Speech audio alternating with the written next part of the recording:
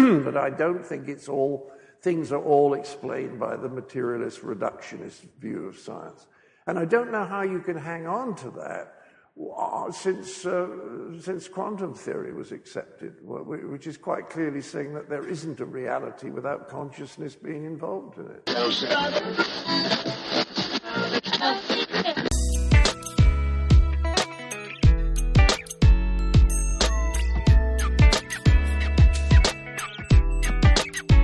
Oh, baby, hold on to it. Wait, hello. Hey, testing. Is this on? Can you read me? Can you hear me? Can you hear me? Can you read me? What's up, baby? This is the Pre-Accident Podcast, and I am your loving host, Todd Conklin, and I hope you're fine. I hope all is grand with you. Everything's grand with me here. This is going to be an interesting podcast because anything that starts with John Cleese talking about a reductionist normative theory and complexity and quantum theory is going to be a pretty interesting podcast. And I think you'll like this one. I'm excited for it, actually. I'm always kind of hunting around and thinking about places where the new view crosses over into the larger society. Not because safety is not important. Safety is super important. I don't mean to downplay that by any stretch of the imagination. But I'm interested in how we can learn from others. And I know because I see who listens to the podcast, kind of. I mean, I wouldn't say I really see who listens to the podcast because I think I could, but I don't know how to do that because that would be hard. And, I'm an easy guy. But I know that a lot of other places listen to us for ideas in their world, computations, DevOps, a lot of people who deal with reliable systems, quality people for sure. Definitely finance, all those kind of people listen. There's a good crossover. And this crossover today, I think you'll find it to be pretty special. In fact, I'll just tell you, I think you're going to find this to be pretty special. And I found this, and I want to share it with you because I think it's really interesting. It's from something called the Commonwealth Club, and it stars Adam Savage and John Cleese. And if you don't know who those two people are, then why in the crap are you listening to this podcast? Because you should know both those people. And they're doing a really long interview. And this is, this would have been probably 4 years ago. John Cleese had a new book out, and he was on a book tour. And so I'd fallen into a YouTube hole, as you do. I probably was supposed to be doing something else. And I know what was going on. I'm trying to send out all these slides from the workshop, and everything's getting denied because it's too big. And so I got frustrated because I don't know how to make it larger without making a million emails. And I'm not going to do that. I can tell you that already. So I started kind of cruising YouTube, and I found this. And I got this little clip. It's not very long, so don't get too excited. If you want to hear the whole thing, you should probably pull it up and hear the whole thing. It's a pretty interesting conversation, but it is long. It's about an hour and a half. This clip is really a discussion about, well, there's really two things that come up in this. One is the importance of failure in understanding success and the fact that failure is not opposite of success. That thesis comes in loud and clear, and we'll talk more about this. But it makes a really good discussion around the notion of confirmation bias and how confirmation bias really drives a lot of things. It certainly drives our work a lot. I mean, if you do investigations, it's horrific. I mean, because you expect to see something and then you go out and look for it and you kind of hunt around until you find it. But it also plays in the larger scheme in philosophical discussions, certainly in political discussions, if you're following anything at all right now. And how could you not be? It's wall to wall. It's just crazy. Everything's crazy. But this is a pretty good discussion. And it does it, John Cleese does it in a way that I think is quite remarkable, quite thoughtful. And you're going to see some crossovers with the stuff we talk about and what we think about. And you'll see them pretty early. And I think it's worthwhile to have this discussion. It is completely worthwhile to listen to this clip. So let's start this podcast by playing a little clip. Now, a couple things before we go into it is he does say a naughty word about 3/4 of the way into the 6-minute clip. So maybe at like 4 minutes. If that naughty word is something you don't want to hear, beep it out with your mouth. If you have small children, it's a pretty naughty word, so you might not want to blab it out. But if you're just you'll be fine. I mean, you'll recover from it. But it is there. And it's Adam Savage is kind of the interviewer. And really, he'll say very little. I mean, very, very little. And John Cleese is going to talk to you about sort of the pitfalls of normative thinking, the pitfalls of kind of linear Newtonian understanding. And he gets there by talking about air. So without any further ado, sit back and relax, and we'll listen a little bit to this interview. Then we'll come back and talk about it. Sound good? Okay, here we go. This is the Pre-Accident Podcast, and this is a special clip for you. You talk in the book about the need to have the right attitude about failure, about being willing to approach that gulf where you're not sure how people are going to react. What do you mean having the right attitude towards failure? Well, a lot of people are terrified of making mistakes. And as I point out, as I sometimes talk to businesses, if you try to avoid mistakes by just doing the same thing again and again because it's worked in the past, you'll make the worst mistake of all, which is that the other companies around you will overtake you. So not making a mistake will turn out to be a huge mistake. And Peter Drucker said that the greatest danger was rigidity, if people were too frightened of making mistakes. Because if you're going to do something new, some of those tries are not going to work. There was an interesting piece by Paul Krugman in the New York Times this morning, and he made the point about investments, that even the best people, like Warren Buffett, they occasionally make a bad investment because there's an element of risk if you try to do something new and creative.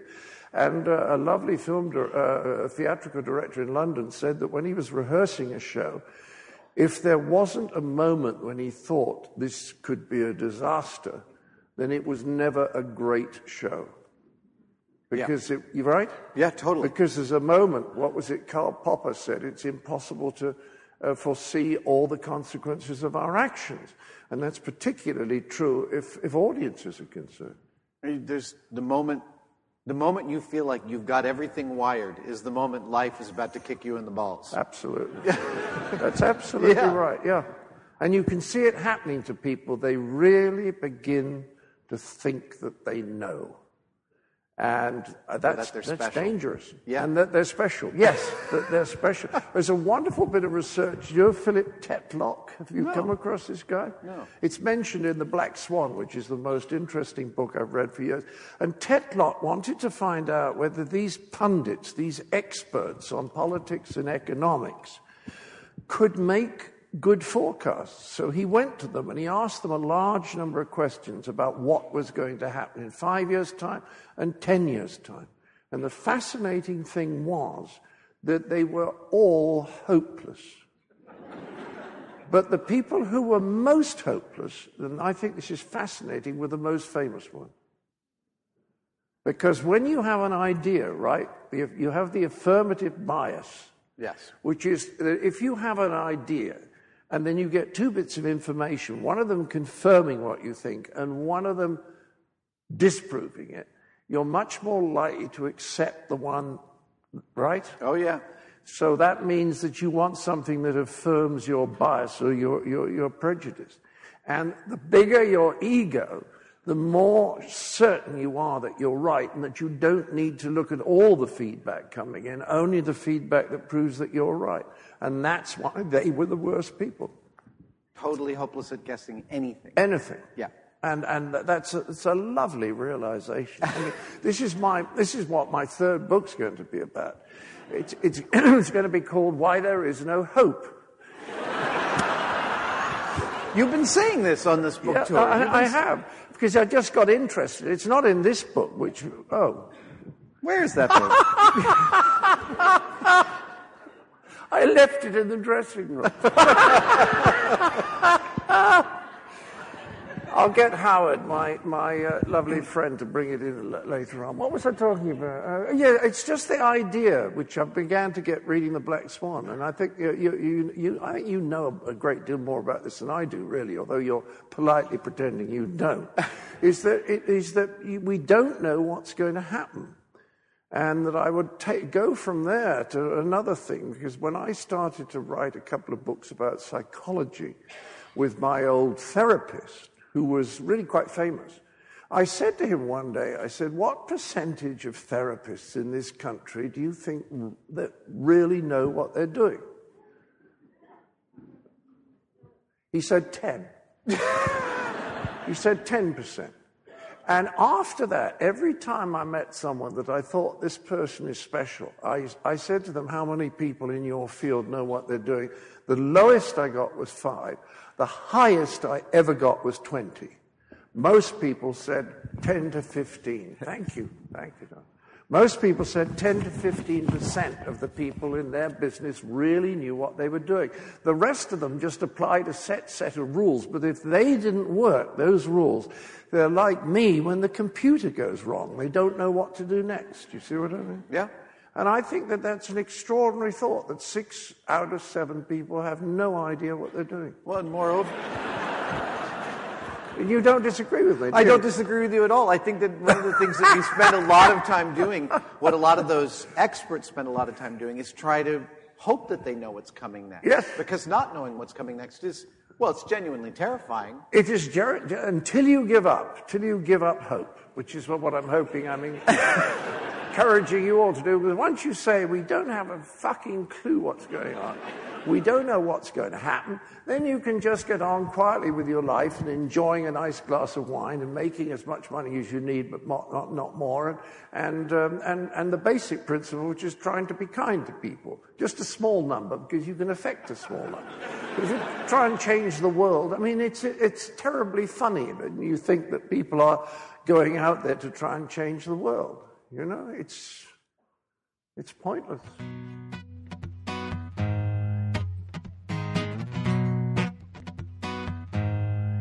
But I don't think he means the bad kind of pointless.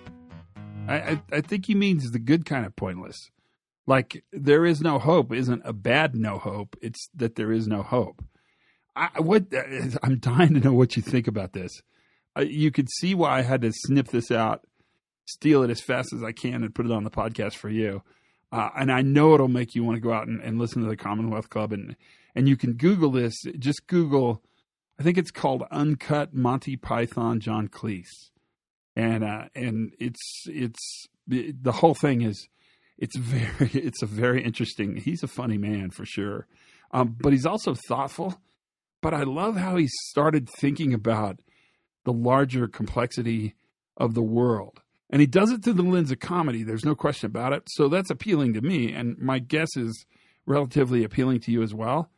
But when he starts talking about the fact that more things can happen than we could ever possibly imagine, or manage, that was kind of a Freudian slip there. And then when Adam Savage comes in and says, not knowing what will happen is scary at best. That, my friends, is to a great extent a big part of the challenge that we deal with. And that challenge is I think, best understood by stepping away from the normal way we problem solve. Where once we would say error was bad, and because error was bad, we'd find places where workers did bad things, deviated away from whatever expectation retrospectively we had for them, and then we'd constrain that worker or those workers in some kind of set of constraints that would in fact create certainty as an outcome. The crazy thing about that, and this is what John Cleese, I think, sort of introduces to us nicely, is that normative understanding is very compelling, and it ticks all the boxes. It definitely meets the bias need we have for affirmation or confirmation. The problem is that it's not possible. And it's not possible because uncertainty, in fact, is uncertain. You can quote me on that. That's totally quotable. It's not as good as my new quote. I want to make T-shirts that say more gravy, less biscuit. I'm off track, but that's important. What Cleese is implying through many authors that he cites is the notion that what we can manage really is how we're prepared to understand uncertainty. And now you can go to Carl Weick and Kathleen Sutcliffe and you can talk about managing the unexpected, because it's not about actually the unexpected, because plans can't plan for unexpected events. Unexpected is unexpected. It's about building systems that have the capacity in the long run to make a difference. So I got an email the other day from a guy who works at a relatively large warehouse operation. They're big too, and they're everywhere. And he was talking to me about the fact that people drive forklifts through open doors off the side of a dock, and that's dangerous because that will kill you. Well, yeah, absolutely, that will kill you. And he said it's a challenge because he views the problem as the open door, but his management team views the problem as the choice to drive through the open door. And he says what that sets up is that I want to fix the open door. My managers want to fix the decision-making of every operator that drives a powered industrial truck. And that his comment to me is that it's frustrating. And it would be frustrating because the idea that somehow the worker has the agency to not drive through an open door off the edge of a dock to their death is super compelling, and it's true. I mean, you have the agency to not do that. You also have the agency to do that. The problem is that you don't really have the agency to see that happening in real time in an environment that's constantly changing, filled with complexities and human operations. It's a function of a mistake. That's a mistake. That's an error. But that error itself, you have to ask, do we want to build a system that asks workers not to make the mistake, or do we want to build a system that expects the mistake and actually sets it up so that the worker can't fall to their death? They may still drive through the door, but maybe they hit a dock plate that comes up, or we could think of a million ways to solve this problem, but the guys who work there are probably the best people to think of those. That really isn't an argument about free will and workers.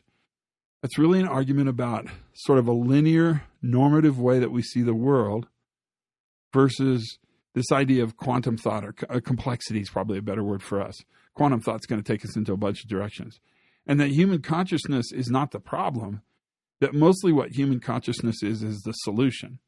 And that if we see that as the problem, then what we're going to always do is we're going to build a system that by its very definition thinks error is bad.